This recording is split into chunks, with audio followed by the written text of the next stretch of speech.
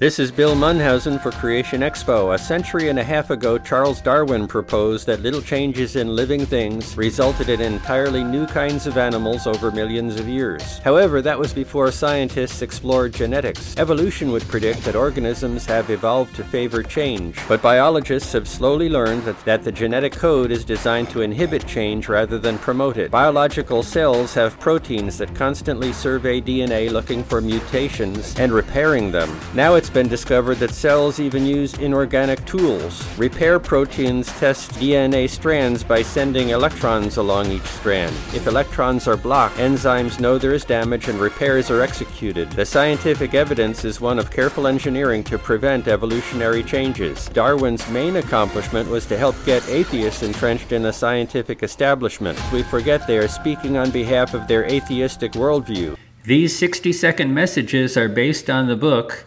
XPO by Bill Munhausen, available in Amazon Books.